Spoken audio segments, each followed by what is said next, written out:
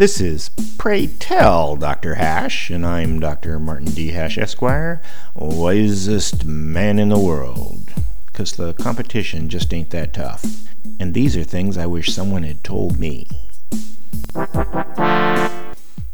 Today's topic: homelessness. I've worked in the homeless environment, both as a lawyer and as a doctor in East Oakland, Harlem, and South Miami. There are about 100,000 hardcore, no-solution street people out there.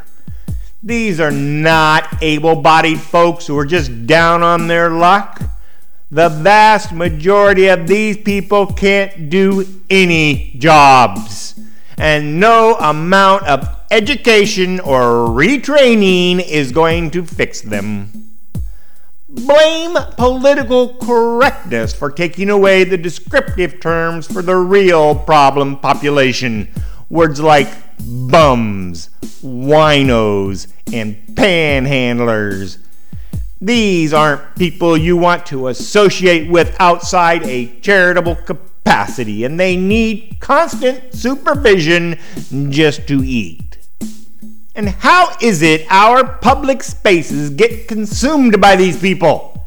Because do-gooders are under the misimpression that everyone is rational, competent, and able to make logical decisions, and all the homeless need is a home. But a home is the last thing they need.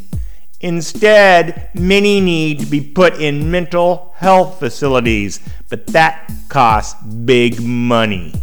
Alcoholics are the most expensive, and schizophrenics are the scariest, but the majority are just plain stupid. Not drunks, not mentally ill, just incapable of doing anything productive, and certainly can't have any responsibility of any kind. Assisted living shelters is all that works for them. For folks who just need a job, a jobs program would be a far better investment than a mishmash of safety nets, charities, group homes, soup kitchens, and the like. And there's no reason to mix competent people in with the riffraff.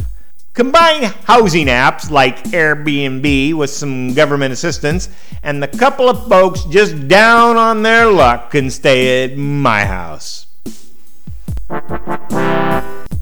For more, see my website at martinhash.com.